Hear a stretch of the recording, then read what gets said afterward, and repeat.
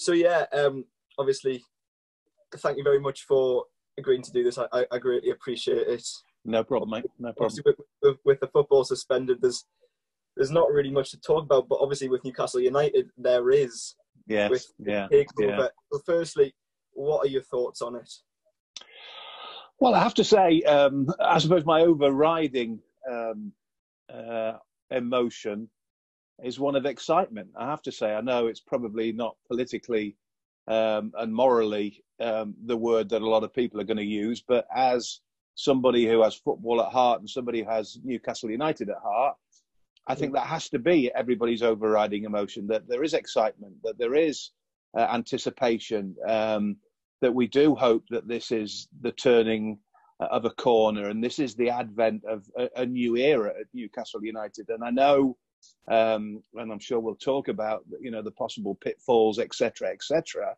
But I think first and foremost, you have to see this as an opportunity, and you have to see this as a hugely exciting opportunity. So yeah, that would be my overriding emotion. That's exactly my point of view. Of course, there's been a lot of opposition to it from various organisations, but from our perspective as supporters, the opportunity to compete with the likes of Manchester City and Liverpool, which this could well bring, is hugely appealing. So I can understand why the majority of Newcastle supporters are in favour. I think there's a poll that said about 97% are in favour. Obviously, it's very appealing, the fact that we could end up being towards the top half of the league again. Of course, with that comes the opposition because of the sort of the background of the potential investors. So what do you make of the opposition from the likes of Amnesty International, beIN Sports, and of course journalists such as Richard Keys, who have had their say? Well, I mean, I can understand it to a degree. I mean, the one thing, you mentioned a lot of words there and a lot of adjectives, etc.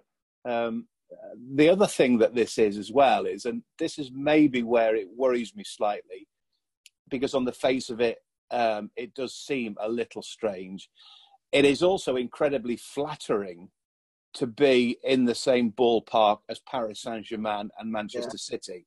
Now, regardless of what you think of Paris Saint-Germain as a football club, because the French Ligue 1 isn't particularly good, and they are a football club essentially built on money, etc., etc. What you thought of Manchester City prior to their takeover, but basically, Newcastle are now potentially in a three-tier team, in a club of three members who are Manchester City, Paris Saint-Germain, and Newcastle. And I suppose that is flattering, but at the same time, maybe that slightly worries me. That why are these people buying Newcastle United as opposed to a Manchester United or an Arsenal or whoever? And in terms of the opposition, Saudi Arabia's record on human rights, etc., etc., isn't particularly good. It isn't good at all. And you will always get opposition to anything. I mean, this is why we live in a democracy. This is why we live in the world we live in. But Newcastle can't. They can't dictate who comes along and buys them. They can't. It's not as if they actively went out and sought their buyer. They are at this minute in time the innocent party in this, and I use the word in a non-political sense. They are just a football club in the northeast of England who one day took a call, or Mike Ashley took a call, or a text, or a knock on the door, or whatever, and an incredibly wealthy group of individuals said, "We want to buy your football club." Now, they can't do anything about that. As I say, it's not as if they sought out Saudi Arabia and sought out Amanda Staveley. Obviously there is a history now with Amanda Staveley and Newcastle United.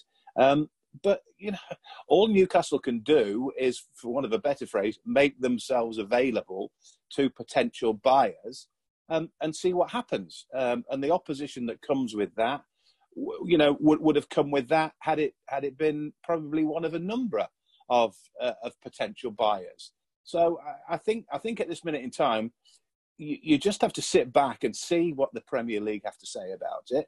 See what government has to say about it, because it's not in Newcastle United's hands, and it's unrealistic, as you say there, for 97% of Newcastle's fan base to turn around and say we're appalled at the possibility of this purchase, and we're going to protest, and we're going to do this, and we're going to do that. And going back to the sports washing argument. Newcastle, as I say, they're not actively seeking, the Saudi money. They haven't done what Anthony Joshua did and go out to the Middle East and fight, or Djokovic and Nadal going out there and putting on tennis exhibitions, or the WWE wrestlers likewise. That for me condones what's going on an awful lot more than basically, sitting in your offices in the northeast of England and taking a call. So it's very, very difficult, and it is fraught with danger. But at the end of the day, Newcastle can only do what Newcastle can do, and that is decide whether they wish to be purchased by this group of people. And don't forget, we haven't heard what these people have got to say. We don't know what their motives are. I mean, this is where I would temper my enthusiasm for it. We don't genuinely know what their motives are. We don't know what their plans are. But if we look at what, Manchester City and the Abu Dhabis, who's again, their record on dealing with people hasn't been great. If we look at what Manchester City and Abu Dhabi have done together, then I think there's room for manoeuvre. I think that if they behave properly, if they behave as honourable people and have football at heart and manage to, in some way, cement a relationship with the people of the Northeast, because, jobs will be created. There are all manner of knock-on effects that are positive. People at this minute are concentrating very much on the negatives. There will be a huge amount of positives come out of this, regardless of whether it means Newcastle are prospective champions or how Newcastle are doing on the field of football. In terms of an investment in the Northeast, the local economy. Absolutely. If it's done properly, if their motives are honourable, if they're proper people, and I have to say, all the times I've been across to the Etihad, I've got school friends whose sons work for Manchester City and have spoken to them about what it's like to work at the Etihad for these people. They say nothing but good. They've built further education colleges. They've helped local communities. So, let's not just talk about the negatives of Saudi Arabia. Let's talk about what the possible injection of a huge amount of money could not only do for Newcastle United Football Club, but for Newcastle upon Tyne as a city and the northeast of England as a region. I mean, you just have to look at, say, the area around the Etihad Stadium or the training ground has been massively updated. And of course, a lot of supporters would probably look at our training ground and think, well, that needs a bit of an uplift, considering some of the images you've seen from years gone by, players bathing in ice baths, which are essentially just But as you say, there's a lot of investment that could come into the local area. One thing I did want to talk about was Newcastle fans have sort of been made the scapegoats for all these problems. I've read a lot of things on Twitter saying, obviously, the fiancée of that journalist who was unfortunately killed in Turkey, she's just written an open letter to Newcastle supporters urging them to resist the takeover. But it's not really something that us as supporters we can do. It's not, as you mentioned, it's not our choice.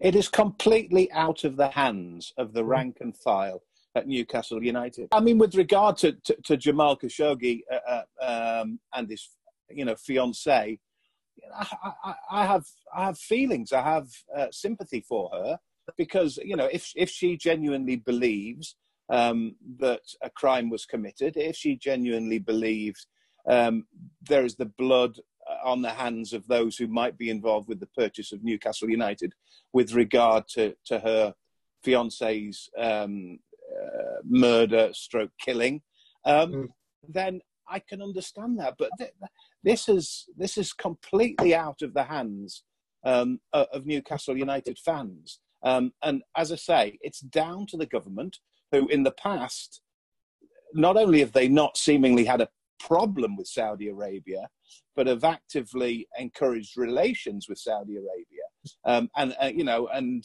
have turned a blind eye in many ways to a lot of things that might have been going on in the Middle East. Likewise, the Premier League, there's a football club at Bramall Lane called Sheffield United, who have fairly close links with those in the Middle East. And the other thing is, as well, is, the fit and proper persons criteria that the Premier League will go into tends to concentrate on things like insolvency, in history of bankruptcy, in a history of crimes that have been committed. Now, these people have, they're not in that league. They're not in that, amongst that group of people. They are a sovereign state. We are potentially going to be only the third club in the world owned by a sovereign state. So it's very much out, it's very difficult for the Premier. They may somewhere down the line change their criteria. They may somewhere down the line change their test. But at this minute in time, they're not prepared.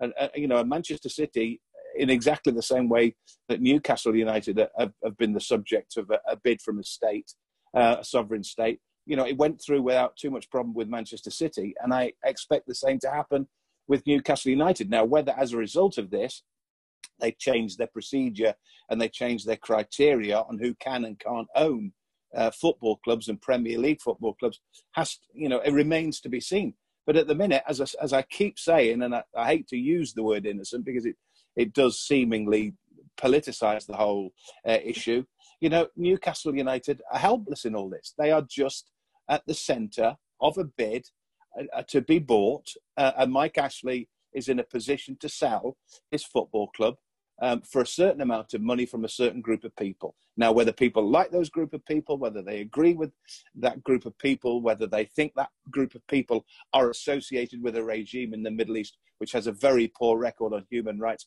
Newcastle can do nothing about that. Absolutely nothing about that. And we, and if, I'm sure, knowing Newcastle United fans as I do, if within a fairly short period of time, if the takeover goes through, it does appear that there may well be other motives afoot on the part of the new owners. I'm sure Newcastle fans, as they have done with Mike Ashley, to be fair, they will find that they will dislike those people and actively seek to oppose those people. So let's just wait and see.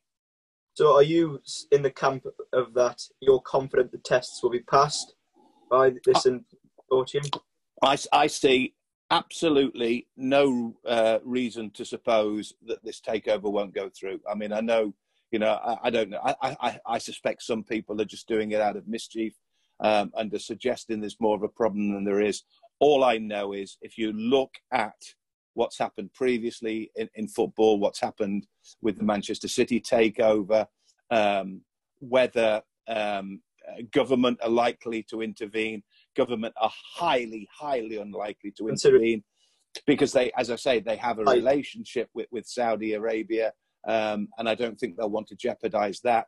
And likewise, the Premier League will see this as an opportunity to get more wealth into the Premier League, to get more global exposure into the Premier League. And at this minute in time, unless, as I say, you accuse Newcastle's potential owners of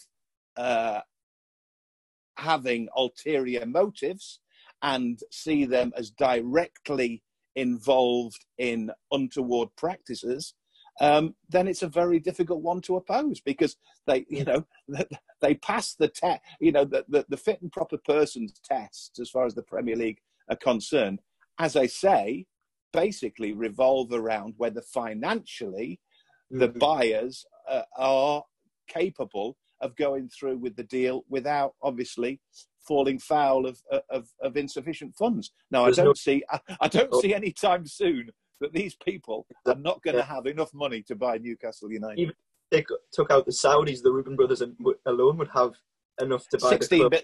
I mean, £16 billion is the reported wealth, I think, of the Reuben brothers. Yes. Now, Mike Ashley, I think top whack was somewhere between 2 and 3 billion. So you're talking about incredibly wealthy people. And I think ultimately that's all the Premier League will look at.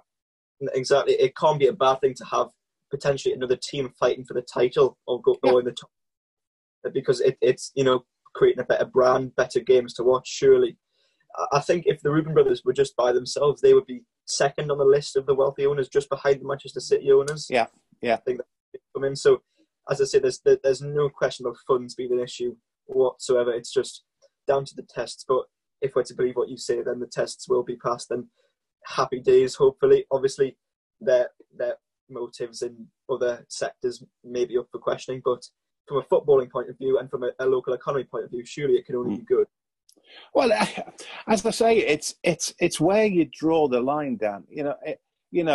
We had a World Cup only 2 years ago in Russia, and if you look at Russia's record on human rights, amongst other things, in 2 years' time, we're going to have another World Cup in Qatar. Again, they have problems with issues like this. So, you know, if football's authorities are going to turn a blind eye to the host nation of the World Cup, football's number one and premier stage on which it displays its goods, then I just don't see it this minute in time. They would have to come up with an extraordinary case against Amanda Staveley and her backers in order to oppose this takeover and to oppose this purchase of the football club. And I don't see it happening. I don't know why people are surprised that it's taking a bit of time. I mean, the whole world's in standstill at the moment. You know, nothing is happening at the moment. People can't bury their loved ones, God bless them, at this minute in time, because paperwork's not going through. People can't buy houses because paperwork's not going through. So the £300 million acquisition of a Premier League football club is not going to happen in a heartbeat, is it? It's going to take a bit of time. So, you know, I think again, it's down to mischievousness. It's down to people just wanting to try and pick holes in a deal. Now, ultimately, whether it works or not remains to be seen. And there are issues to be discussed with regard to the way that, you know, people carry on in Saudi Arabia. But whether that applies to this takeover remains to be seen. That sort of brings me on to my next point. Obviously, with the Premier League being more tied up, surely, in Project Restart, as it's been dubbed by various bodies. What are your thoughts on attempts to restart the league? Obviously, we're going to see the Bundesliga restart this weekend. Serie A has just announced potential plans to restart as well. Yeah. Do you see this as the season? This is the right way to end the season on sporting merit, or should there just be a points per game system, or just no? I have a major problem with it, both as a football purist and as a moralist. As a football purist, my argument is that, and it's not as if there are 2 or 3 games remaining. It's not as if, you know, we're just going to play out the final moments of a season, and nobody really has a case to answer in terms of, you know, should we or shouldn't we? We are looking to play out a quarter of the season. 9 games. Sheffield United and Manchester City have 10 games remaining. We're not talking about a small amount of football. What we're talking about is a huge number of games which will decide issues on the basis that games will be played potentially, we don't know yet, could be played on neutral venues, could be played behind closed doors, could be played with 5 substitutes, could be played with halves of less than 45 minutes, could be played with this, could be played with that. It's not the same game. It's not the same product. It's not the same platform. It's not the same sport almost as the one that for 29 games decided who was first and who was 20th in the Premier League. So from a footballing purist point of view, I have a real problem with it. And I have real sympathy for clubs like Brighton and Hove Albion, who are fighting for their Premier League lives. and have something like 4 of their last 5 games against top teams, and are being told they're going to have to play those games in a neutral venue with no crowd whatsoever, in a plastic sanitized environment, which won't help them in their fight to try and stay in the Premier League. And then on top of that, on a moralistic point of view, while people are dying, while people are losing their lives, should we really be playing competitive sport? Should we really be playing professional sport and providing entertainment on, presumably television initially, and then maybe somewhere down the line in front of crowds? I mean, I just thought off the top of my head, and I don't know whether this argument applies totally, and people might think this is a silly argument. People might think it's an argument that holds water. But I can remember vividly the morning after Princess Diana died. And I remember we were due to play at Liverpool that day, and we were jumping in a car at 9 a.m. or whatever it was to go to Anfield. And I remember we rang round one another and we said, are we going to the game? We can't go to the game. We can't play a game of football today, And we jumped in a car, and I remember we got about as far as the outskirts of Leeds or somewhere like that. And we took a call in the car saying the game's been called off. And I remember myself, and funnily enough, it was Ian Dennis, who was at BBC at the time, at BBC Newcastle. I was at Metro. And we just said, thank God sanity has prevailed. Thank God common sense has kicked in. It had taken a bit of time to do it, but they'd called the game off. Now, I know Princess Diana is high profile. I know it's a member of the royal family. I know it's a slightly different argument. But at the end of the day, that game was called off in due respect of somebody who'd lost their life, Now, again, I know it might be a stretch in terms of whether people think it's an argument, but are you telling me that we call a game off because a member of the royal family dies, but if 640 people die that day, and we don't know whether the figures are going to come down, we don't know where we stand in terms of the curve at this moment in time, we still play football? I don't get it. I don't get it. Society for me has to, for want of a better word, normalise an awful lot more before I'm comfortable with playing these games of football. And as I say, as a real footballing purist, I barely see them as games of football. I certainly don't see them as competitive Premier League games, which will dictate who is promoted, who is relegated, who potentially wins an FA Cup, and who doesn't win an FA Cup. And I think, the sooner players get involved in this, because as we all know, players are the movers and shakers. Players are the most important people in the game. It's all well and good, the sponsors, the TV companies, the managers, not so much the managers, but directors and owners of football club who are desperate to justify and fulfill the contract that will get them the sponsors' money, the TV money, etc. Players need to get a grip of this, because again, at the end of the day, it's the players who are in jeopardy. It's the players who are at risk. And those players that we've heard from, Danny Rose at Newcastle, we've heard from one or two others, those that have raised their head above the parapet seem to me to be pretty sceptical about the prospect of playing these games. So, at this minute in time, my answer would be on both both moralistic and pure footballing grounds, I would hang fire on it. I have been of the opinion that it should have been voided, that the season should be voided. If there is conceivably a real positive change in the way that this country is dealing with COVID-19 in the next 2 or 3 weeks, then maybe. But not if it means playing games in neutral stadiums behind closed doors. I don't get it. I don't think who wants to be remembered as the team that won the Premier League when the last 9 games. I mean, I know it's incredibly harsh on Liverpool, incredibly harsh. And they're a football club I've got a lot of time for, and they are deserving winners of the Premier League. But I'm sorry, they wouldn't be winning the Premier League. They would be winning a 29-game season that never finished. So with that being said, do you just completely cancel it and not give them the title, or would you do what the French League have done and cancel it, give Paris Saint-Germain the title? But I'm not sure if they relegate any teams or not. But I don't know. I mean, I thought one of the most pertinent things that has been said of late was the mayor of Liverpool, who said that, you know, the Premier, it should be voided. The football season should be stopped. Now, I don't know whether he went on to say, but Liverpool should still be given the title. But I think it was very ballsy of the guy who's the mayor of Liverpool to come out and say that. You know, and I've got a huge amount of time for Jurgen Klopp.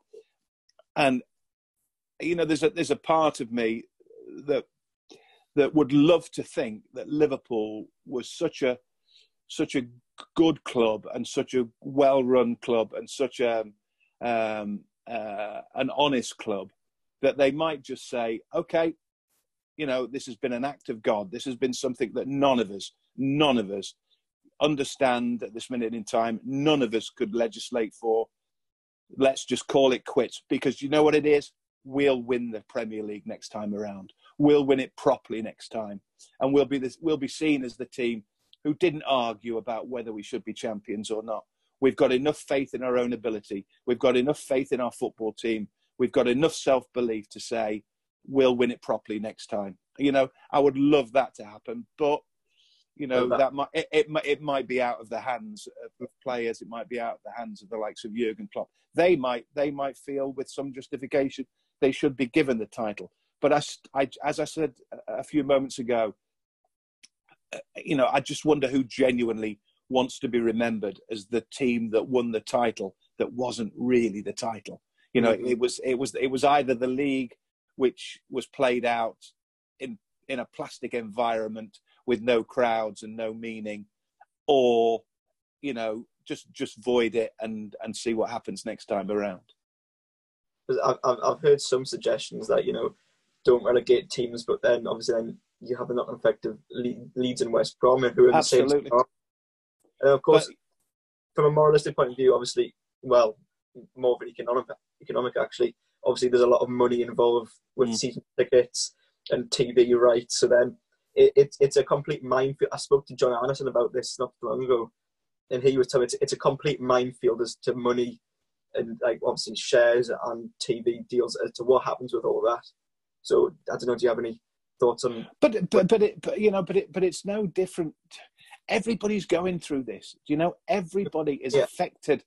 You know, it's been affected by this in some shape or form. You know, and for people who think that that's a problem in life, imagine being the guy who or the woman who woke up this morning was told they've got no job to go back to because they work on the airlines, or because they work in the hospitality sector, or because of, you know, everybody's been massively affected by this in some shape or form. And I'm afraid to say, in a multi-million, multi-billion pound business like football, the non-closure and non-finishing of this contract and that, there's almost an audacity about the fact that, you know, Premier League clubs are worrying about this. You know, how many football clubs are going to go to the wall over this? You know, how many lower league teams will just not recover from this? You know, in the same way, there are people, sitting at home now worrying about whether their business is ever going to recover. Football clubs are going to say, you know, some of the lower league football clubs work hand to mouth. They work day to day. They work week to week. They've lost 7 weeks of their livelihood. They could lose another 2 months. They won't recover from this. They cannot recover from this. For years and years and years, I've always banged on about, as lovely as it is and as romantic as it has been incredibly unrealistic for this country to continue to run 92 professional football league teams when the rest of the world runs nowhere near it. You know, I mean, you know, the Germans and the French, you know, they might have a first division, they might have a second division, but after that, it's regionalised, it's amateur. You know, we have 92 professional clubs, and then we have non-league under that. We have a completely unrealistic economic model in terms of football, and this sadly might be the straw that breaks the camel's back. So, you know, for everybody worrying about whether the Premier League should finish or not, spare a thought for the next Bury, spare a thought for the next Bradford Park Avenue, you know, because there are going to be plenty of teams who just will not come back. You know, when the football season starts again, when football starts again, I think I can sit here and pretty much guarantee you that there is absolutely no way on earth there will be 92, never mind 82 Football League clubs. You know, they're already talking about maybe restructuring it regionally, like once upon a time they used to have to. You know, the world of football is going to look a very, very different place. And sadly, the only people who will continue on their merry way, will continue, you know, reaping the rewards and living the life, will be the Premier League. Because even Championship clubs are going to struggle out of this. They've got to decide whether they finish their season. You know, it's going to be an absolute minefield. So I'm not going to lose a second of sleep worrying about the Premier League and the Premier League's misfortune and the fact that they can't fulfil contracts, etc. You know, they are living the life. They are living the dream. For, you know, contracts that finish on the 30th of June. It's not going to, you know, to try and create the argument that, you know, somebody's going to suffer as a result of contracts not being fulfilled on the 30th of June is a nonsense, absolute nonsense. Yes, I think obviously there's a lot to deal with, but as you say, there's so much more important things going on. Yes, so as I said, with that being said, I think that can probably wrap up the interview. Thank you very much, Mick. No, you're welcome, mate. You're welcome. Thank you very much.